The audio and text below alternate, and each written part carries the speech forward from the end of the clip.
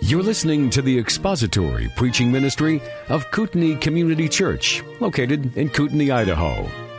We pray that Christ is exalted and your spirit is blessed by the teaching of God's Word. For more information about Kootenai Church, please visit us online at kootenaichurch.org.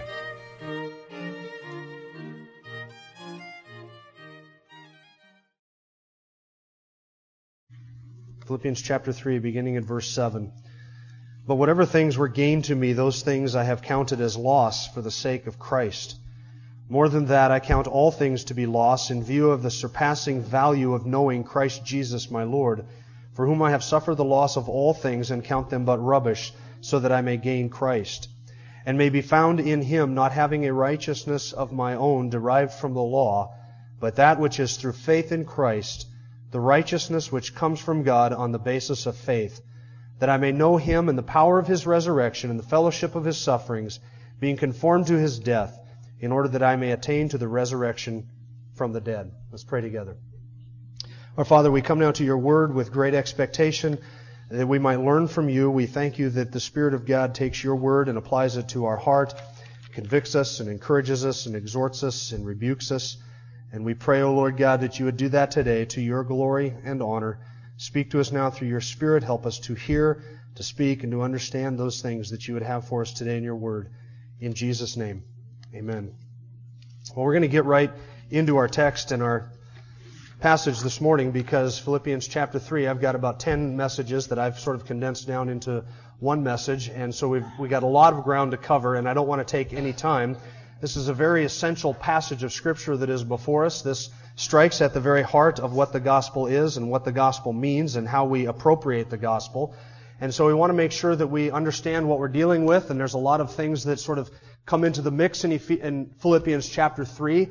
And this, I think, is an essential passage of Scripture because if you can get down the point and the meaning and the substance of Philippians 3, Verse 9, if you can understand the doctrine that we're going to talk about this morning, then it will go a long way toward preserving you from falling into all sorts of false doctrine and all sorts of error. Because every cult and every non-Christian religion on the face of the earth gets this one thing wrong. And if you get nailed down in your mind and in your heart and you understand what it means to be justified by faith and faith alone, then that will steel your heart. It will build a barrier around you that will help you to ward off all types of false doctrine and false thinking. So I'm excited this morning because we get to cover 3 very fun and very important words. We're going to talk about justification and sanctification and imputation. Does that sound exciting? Some of you are excited. Others of you are saying, when did we start speaking in tongues in this church? What do those words mean? I've never heard those words before. I have no idea what you're talking about. By the grace of God, hopefully, by the end of today, you're going to understand what all of those words mean and what the implications of those doctrines are to your Christian life. Very important things. Philippians chapter 3. We are looking at Philippians 3:9. We got halfway through last week, and we basically looked at 2 points, 2 main ideas, 2 central truths. Number 1, that there are 2 types of righteousness, human righteousness and divine righteousness. The second essential truth was this: human righteousness is inadequate to save us.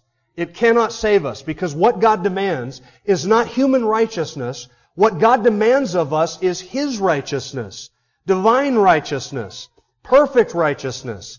And our righteousness is no more able to save us than we can take monopoly money and go buy a house with it.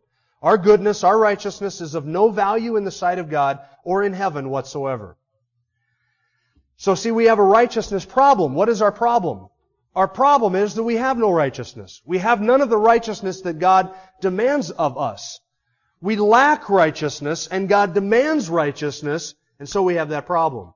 But what is the solution? The solution comes in the gospel of righteousness. It is the gospel of Jesus Christ in which the righteousness of God is revealed from faith to faith, and it is in the gospel of Jesus Christ that righteousness is provided for us. We have righteousness because of what is in the gospel and what the gospel means. So Philippians 3 verse 9, we are going to stand before Christ, not having a righteousness that is our own, that's human righteousness, a righteousness that is derived from the law, or from our moralism, or from our piety, or from our heredity, or from our good deeds, or from our acts of Christian service, or anything else that we could put faith in, or trust in.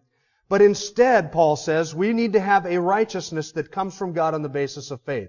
Now here's the first of those three very fun, important words. Before we get into the text, I want to introduce a couple of concepts for you. The first one is this. It's justification. When I say justification, some of you are probably thinking, oh Jim, that's a very long, theological, scary word. It is a long, and it is a theological word, but it's not scary. Justification simply means to be put right with God.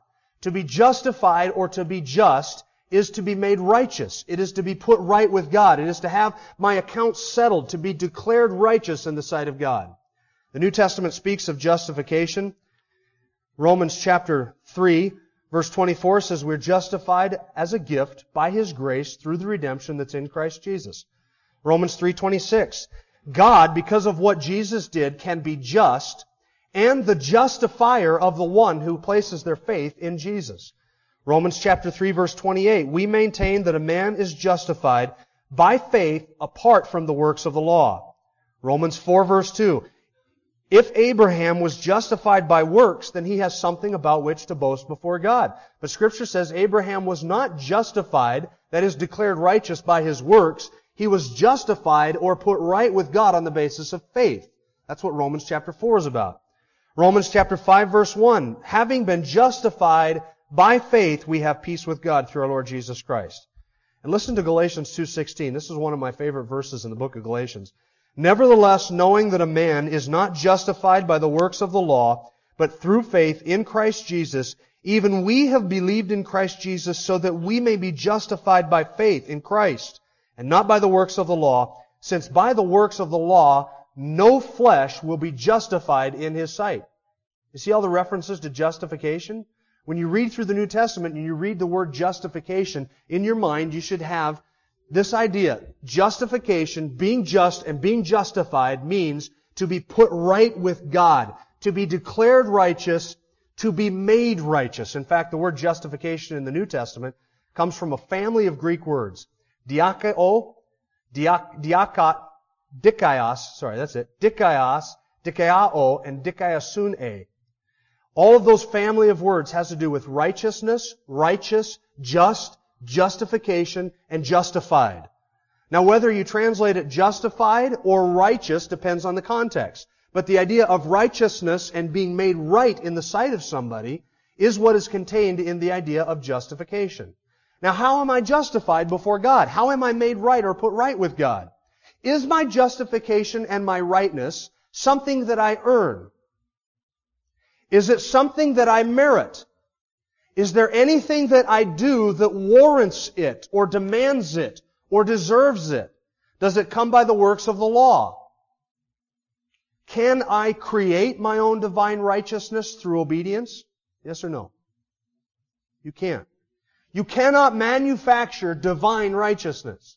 You cannot acquire it on your own. There's no amount of obedience that will make you as righteous as Jesus Christ.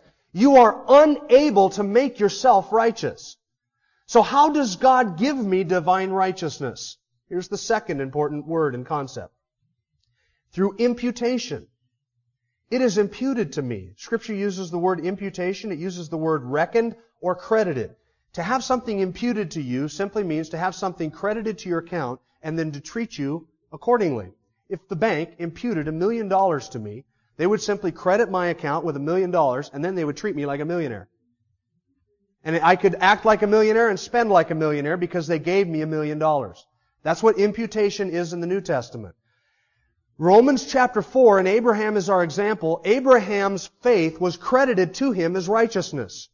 Through Abraham's belief, God took righteousness and He imputed it, or He credited it to Abraham's account, and then God treated Abraham as if he were righteous. That's what imputation is. So in Romans chapter 4, the Apostle Paul says, but to the one who does not work, but believes in Him, that is God, who justifies the ungodly. Is it the godly who are justified? Is it those who make themselves righteous who are justified, who clean up their lives that are justified? No. The Bible says that God declares righteous the ungodly. Now, I'm not going to speak for you, but I can speak for me. I will tell you something. When I was declared righteous in the sight of God, I was as ungodly as I think I could have ever been. I was an ungodly, wicked, wretched sinner. Declared righteous in the sight of God. He justifies the ungodly. Listen to Romans 4. His faith, the one who believes in Jesus, his faith is credited as righteousness, just as David also speaks of the blessing of the man to whom God credits righteousness apart from works. And then he quotes David in Psalm 32. Blessed are those whose lawless deeds have been forgiven and whose sins have been covered. Blessed is the man whose sin the Lord will not take into account. Blessed is the man to whom the Lord does not impute or credit his sin, but instead credits to him righteousness. Isn't that what we need? We need to have our sins not credited to us, but instead have credited to our account righteousness. And that brings us to Philippians chapter 3. We want to stand before God, and if we stand before God, we will stand before God in Christ, not having a righteousness that is our own derived from the law, but listen, a righteousness which is through the faithfulness of Jesus Christ from God by faith. A righteousness that must be credited to my account. And it's not a righteousness I can earn, and it's not a righteousness I can create. It is an alien righteousness. It's a foreign righteousness. It's somebody else's righteousness. What do we mean by that? Paul describes the righteousness, divine righteousness, in three different ways. First of all, he explains the basis of it. It is through the faith of Christ Jesus, or faith in Christ Jesus. Second, he describes the source of it. It comes from God. And then third, he describes the means by which we appropriate it. And that is faith.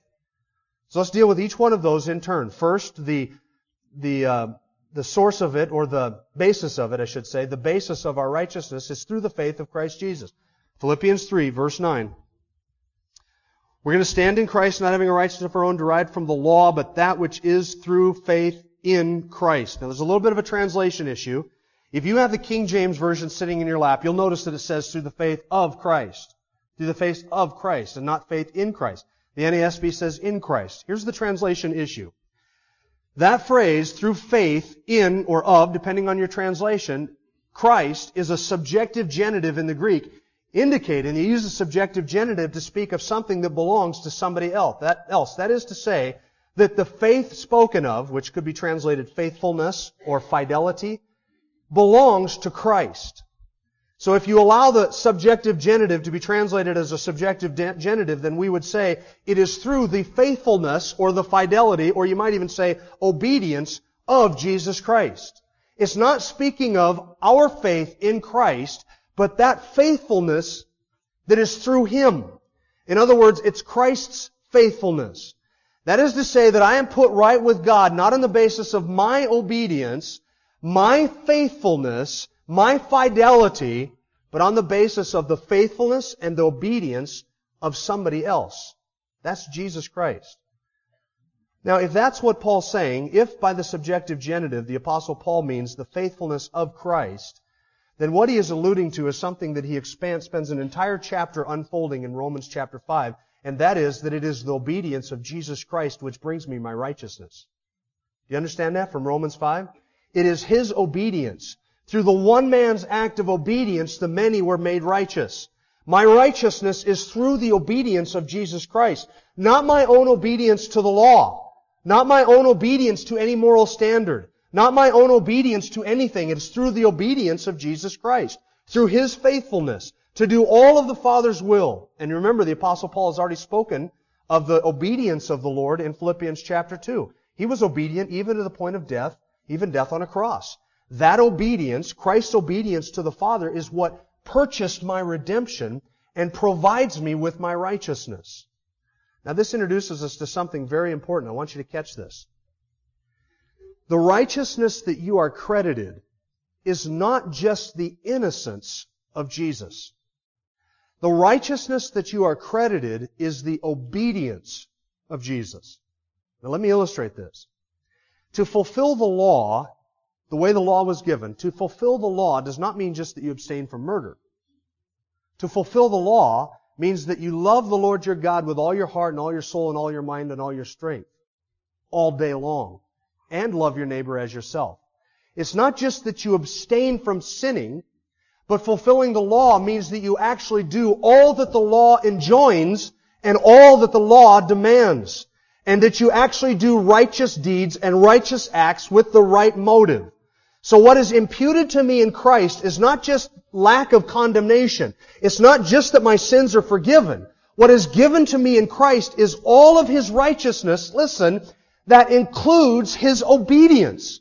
So that because of my union with Christ and my position in Christ, the Father sees me not just as somebody who has never sinned, the Father sees me as somebody who has obeyed the law positively and done all of the righteous things that Christ has done. He sees all of Christ's obedience in every way as my obedience. Do you understand that? It's not just that God doesn't have grounds to condemn me anymore. It is that He actually has a positive reason to treat me with favor because He sees in me, because of Christ, not because of Jim, He sees in me all of the obedience and the righteousness that Jesus Christ had and has and is. All of that obedience is mine. Second, that's the basis of our justification. Second, notice the source of our justification. It is from God. It is a righteousness which comes through the faithfulness of Jesus Christ, and it is a righteousness which comes from God. That sets it apart from human righteousness. We're talking about divine righteousness here. My human righteousness comes from the things that I do. I can look and appear very righteous to you, and I can heap up a lot of human good deeds and a lot of human righteousness, but the righteousness that we are given comes from God. Listen, do you understand that the righteousness that God requires of you, He is righteously required to require from you? Because God is righteous, He cannot be satisfied with human righteousness. Because God is righteous, He has to require of you, He is required to require of you His righteousness. He can't be satisfied with human righteousness. So Augustine said, Lord, you can ask what you want, but just give me what you ask. Demand from me what you will, but provide for me what you demand from me. And that's what God does. The righteousness that God provides for us is the righteousness that He righteously demands of us. And so He demands it of us, and then He says, I'll give it to you. I will provide it for you. That's why Paul says it comes from God. It's not something I earn or create or manufacture or gin up.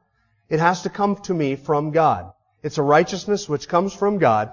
And then third, I want you to look at the means of it. It is a righteousness which comes through faith. It's through faith, which is in opposition to human works. There's nothing I can work for. There's nothing I can do to earn it. I can't obey the law. It comes through faith. Romans chapter 3, verse 28 says, we maintain that a man is justified by his faith apart from the works of the law. By the works of the law, no flesh will be justified. For by grace you have been saved through faith. Abraham was justified by his faith. You are justified by your faith. It is through your faith. Faith is the means through which this justification comes to you. Now here's another little theological detail, and I got to throw this out because this is important. You might catch this, you might not, but bear with me. Our faith is not the grounds of our justification. Our faith is the condition of our justification. Let me say it again.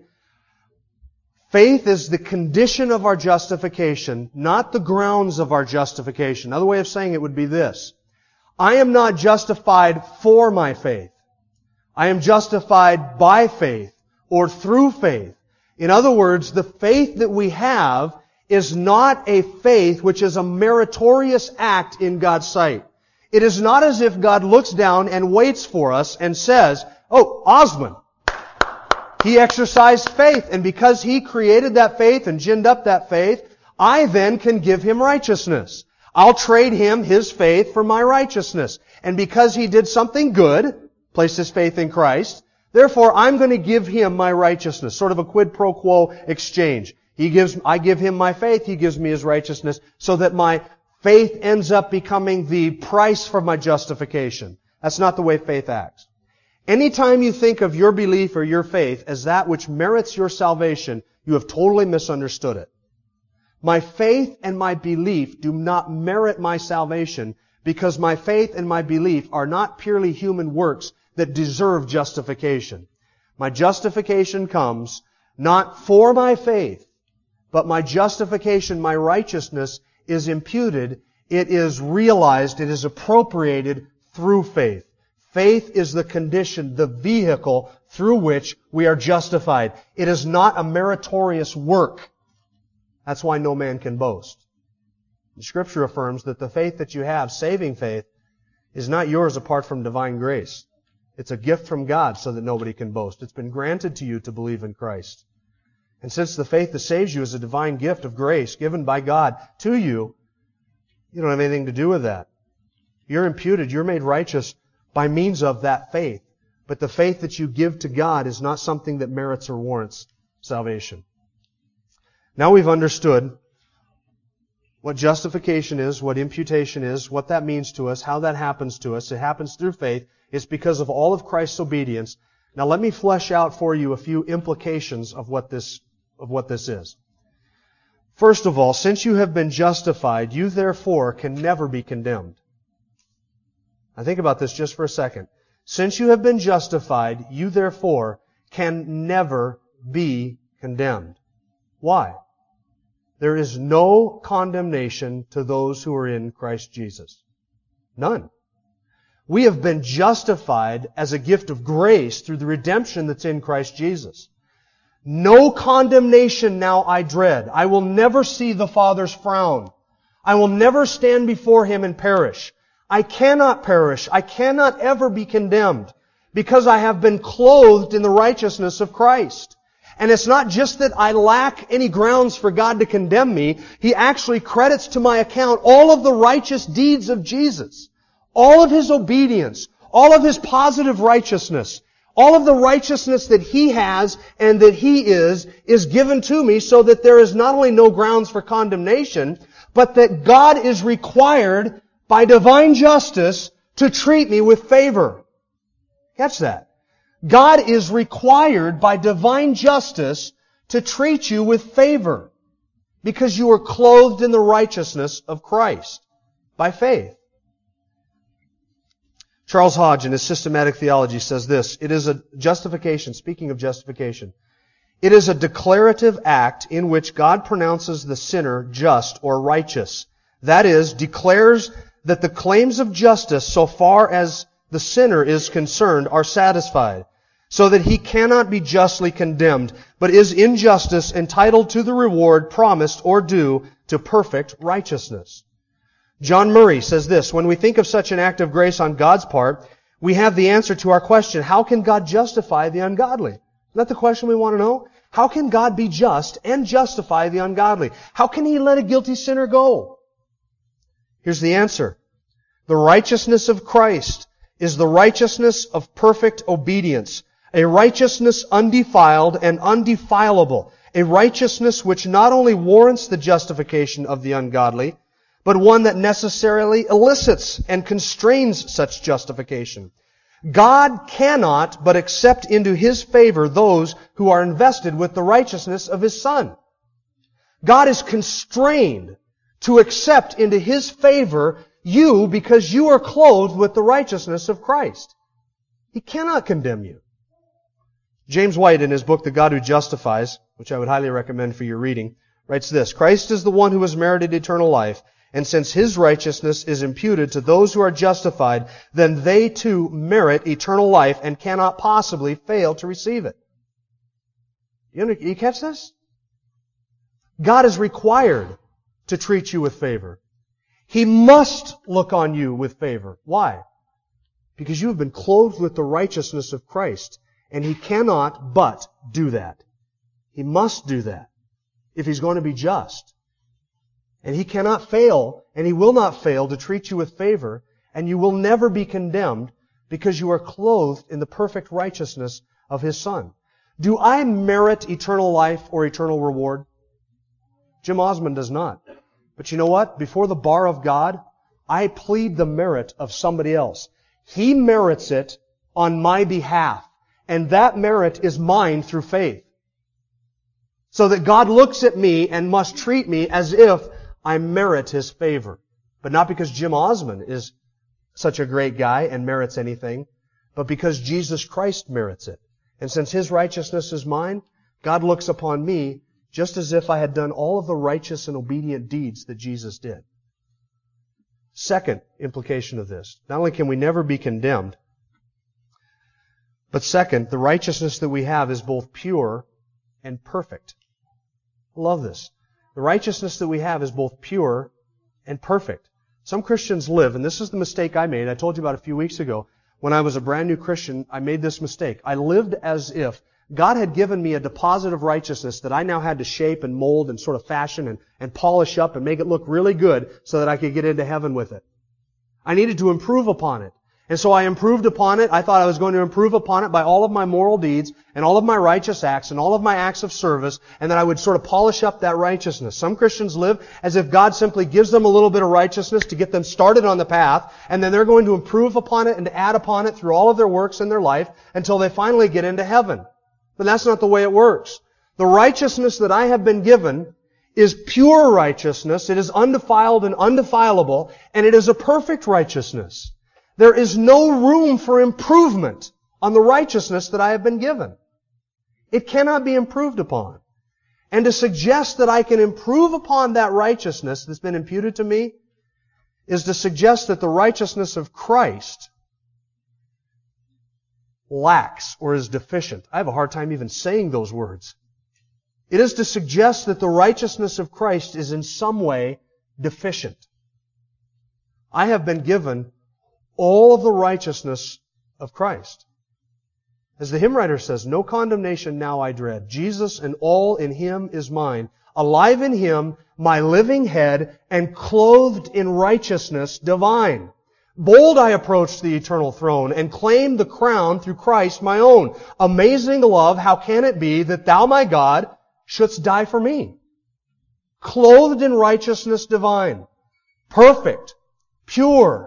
Undefiled, undefilable.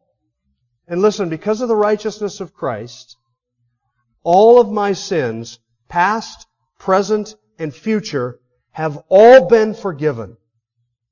They have all been forgiven.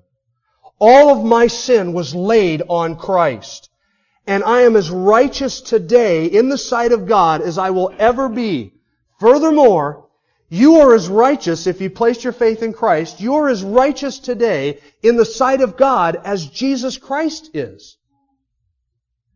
And you are as righteous today as Jesus Christ ever was or ever will be. It's perfect. And it's pure. And no sin that I have ever committed or ever could commit or ever would commit will ever tarnish that righteousness, diminish that righteousness, or take away that righteousness. And you say, hold on, Jim. Can we then sin with license? Right? You're telling me all my sins are forgiven, past, present, and future. Hey, I just got a blank check made out to immorality. I can spend that baby for the rest of my life, and I don't ever have to worry about losing my righteousness. I can live like the devil and skate right through to heaven. Is that true? No, we're going to deal with that in just a second, but one more thing I have to give you before we get to that implication, and it is this. Since I have the righteousness of Christ, that justification that I have is permanent. It's not only pure and perfect, it is permanent. Justification is a once-for-all declaration by God in His courtroom before my judgment day even comes that I am innocent and that I am righteous. And that is permanent. It cannot be reversed. It cannot be lost. I'm not justified today and then not justified tomorrow and then justified the next day and then not justified the next day. I don't gain the righteousness of Christ and then lose it and gain it and lose it. It doesn't fluctuate. It doesn't change. It doesn't tarnish. I don't polish it up. I don't put it in a box. I don't do anything with it. I'm completely righteous, and that can never be taken from me. That can never be taken from you. It is a permanent declaration of God, innocent, before your judgment day has even arrived, innocent, and not just innocent, righteous in my sight. As if you had fulfilled all of the righteous requirements of the law and done everything that Jesus had done. All of His righteousness and all of His obedience, yours. And it cannot be taken away. It is permanent. Absolutely permanent. There's nothing you can ever do to lose that. Nothing you can ever do to sacrifice that. You think that the righteousness that you've been given is something that you have to prop up through your feverish activity? You think it's something you got to maintain? You think the righteousness of Christ is something that God credits and takes away, credits and takes away, credits and takes away, depending on how you're doing that day? You think you can ever lose it? Friends, you can't lose that righteousness. Some people ask me, Jim, maybe you say you can't lose your salvation, but what if I want to give mine back? What if I want to give my salvation back? What? Righteousness of Christ is not yours to give to anybody. It's not a trading card. It's not a commodity. You don't take it and give it away. What did you do to receive it? You didn't do anything to receive it. It's not by works. It's by grace.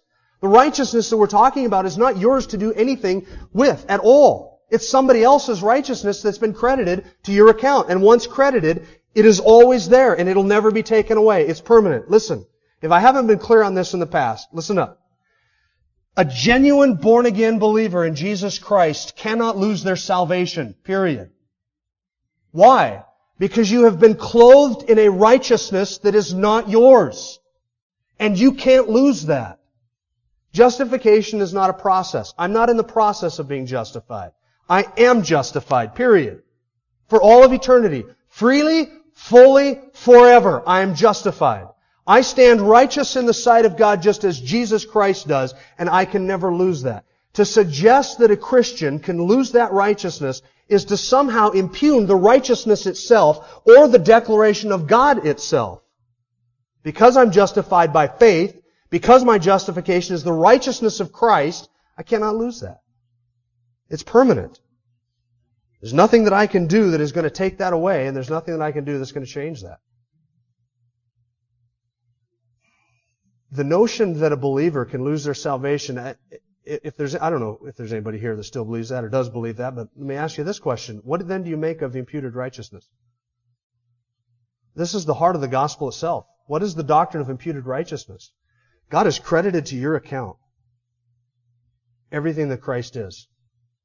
He has to look on you with favor. And that's not done over and over and over and over again.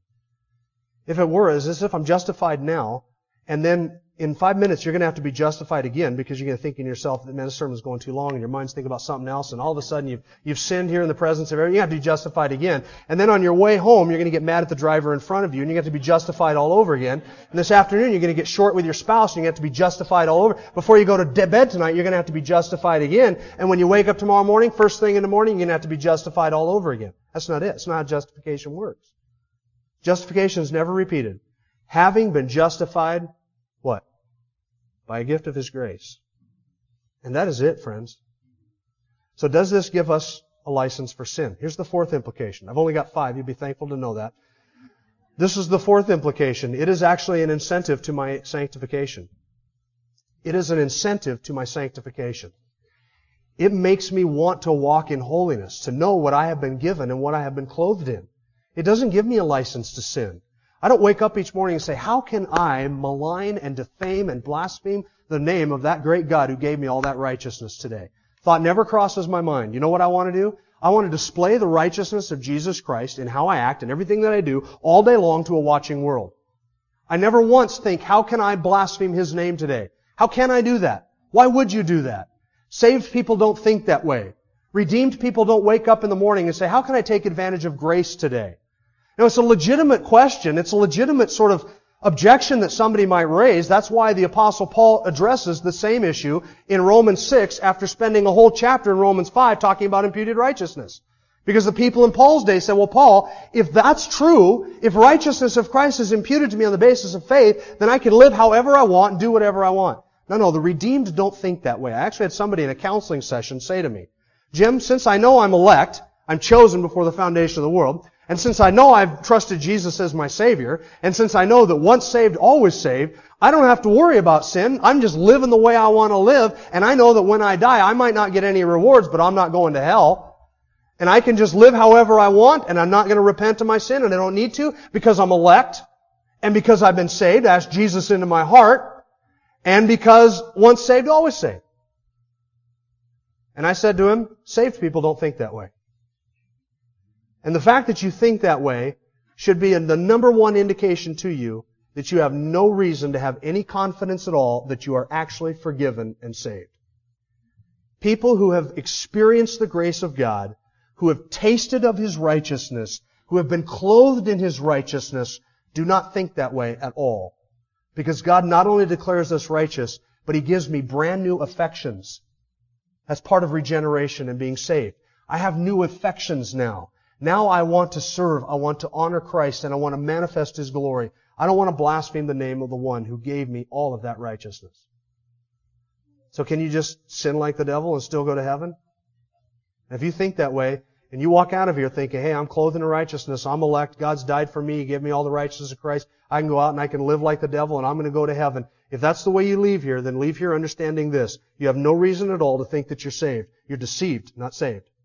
You're trusting in the wrong thing. Saved people don't think that way. Saved people don't abuse grace. Saved people don't take advantage of that righteousness. Saved people marvel in that righteousness, and they want to work out their own salvation with fear and trembling. They want to press forward to the prize of the upward call of God in Christ Jesus, and they want to walk in that righteousness. Fifth implication. Not only is it an incentive to my sanctification, but it is also a tremendous incentive to prayer. See, friends, when I wake up in the morning, and I sit down and I read my Bible, and I got a whole day's worth of activities ahead of me, or when I sit down at night and I'm getting ready to close out my day, in the back of my mind are all of these failings. There's ways in which I've failed. Even before I have my breakfast, I know I've failed Him. And here's the truth that we come back to again and again. No matter how I view myself as frail and as big of a failure and as rotten of a sinner as I am, no matter how I view myself, I understand that in the presence of God, He doesn't see that. What He sees is His Son. And He sees not only the innocence of His Son and the sinlessness of His Son, but He sees all of the obedience of His Son. Therefore, we come boldly before the throne of grace, not arrogantly, but confidently, with humility, with reverence, understanding that our access to God has been purchased for us by another. And we stand in His presence just as Christ would stand in His presence, perfectly righteous, just like that. But that doesn't prompt in us arrogance. It prompts in us confidence. So that whatever I might think of myself, I come before the Lord and I understand He does not impute to me all of my sin and my unrighteousness. Instead, He sees me as perfectly righteous. That's an incentive to prayer. And I can come before the Lord and I can ask whatever I know is in accordance with His will, and I can trust Him, and I can walk with Him, and I can pray boldly, and I can pray with confidence, and I can come often, because I never have to worry, am I walking in today into the throne of grace, and how does the Lord see me? You know how the Lord sees you? As perfectly righteous. Martin Luther got in trouble for a lot of things in his day. One of the things he got into trouble for was an illustration that he liked to use. In and around the farms around Germany where Martin Luther lived, they would have, much like they do in some places today, big manure piles where they would heap up all of the dung in big piles, and they would save it throughout the year, and then spring they would sprinkle it, or fall they would sprinkle it out over the farms, the farmlands for fertilizer. And Martin Luther once gave an illustration that I think is an apt one. He said, as you walk around Germany in the fall before they spread out the fertilizer, there's all these heaps of dung that just stink to high heaven. Cow manure, horse manure, chicken manure, and pig manure, all of that good stuff. Massive heaps of dung that just stink, and the stench is disgusting, and all the fields stink. You ever live next to a dairy farm? You get some idea of what that smells like and the putridness of it. Martin Luther said, we are like those pile of dungs, but the righteousness of Christ is like the first snowfall of winter, that when it comes down, it settles over everything, so you can't even see the dung, you don't smell the dung, you don't even realize the dung is there. All you see is the perfect white blanket that covers everything. That's the righteousness of Christ. Justification does not change my heart. Regeneration changes my heart. Justification does not make me walk holy. Sanctification makes me walk holy. Justification simply changes my position in the standing in the sight of God. Justification is where God takes the white blanket of Christ's righteousness and He puts it over top of me so that He doesn't see dung. He doesn't see the dung. Now I ask you this morning, are you trusting in the robes of your own self-righteousness for salvation? Or are you trusting in the righteousness, which is an alien righteousness, a righteousness that is foreign to you, a righteousness that's through Jesus Christ, from God, on the basis of faith. Because all of us will either stand before God clothed in our own self-righteousness, or we will stand before God clothed in the righteousness of Jesus Christ. We're all dunghills. Every person sitting here is a dunghill. But on the basis of faith in Christ, God throws the blanket of Christ's righteousness over you so that He doesn't see that. And since He has clothed you in the righteousness of Christ, friends, it is pure, it is perfect, it is permanent, it is an incentive to holy living, it is everything you need to plead your case before the bar of God. You have been declared innocent before your judgment day ever came. So that when you stand before God and He says to you, why should I let you into heaven? What do you have to say to me that might make me cause you to come into my gates of paradise and of heaven? You know what our answer is? I have nothing, but somebody else did everything necessary for me, and He gave all of that to me through faith. So the merit that I plead, the innocence that I plead, and the righteousness that I plead is not my own. It all belongs to somebody else, and I get it through faith. Let's pray. Father, we thank You that You have clothed us with Your righteousness divine. We thank You that it is pure, that it is permanent, that it is holy, that it is everything that is adequate and sufficient to atone for our sin, to put our sin away from You, to cause You to look upon us with favor. And we thank You that in justice now You treat us just like You would the Lord Jesus, and just like You ever will. We thank You that we stand before You as righteous as we'll ever be, perfectly so. We still feel like sinners. We know that we sin. We know that we're dunghills. But You, God, have clothed us with a righteousness that is infinite and pure and holy, and we thank You. We thank You that You've done it through faith. We thank You that we cannot work for it. And we thank You that You, by Your grace, have made Yourself known to us and have made us righteous in Your sight. Oh, what a wonderful salvation, and what a wonderful and awesome God You are. And we pray, oh God, that You would make us to live in accordance with that righteousness and to be driven to be pure and holy in Your sight. We ask it in Jesus' name. Amen. Thank you for listening to the latest podcast from Kootenai Church. If you'd like to learn more about Kootenai Church or to donate to our church ministry, you can do so online by visiting kootenaichurch.org. We hope you enjoyed this podcast and pray you'll join us again next time. Once again, thank you for listening.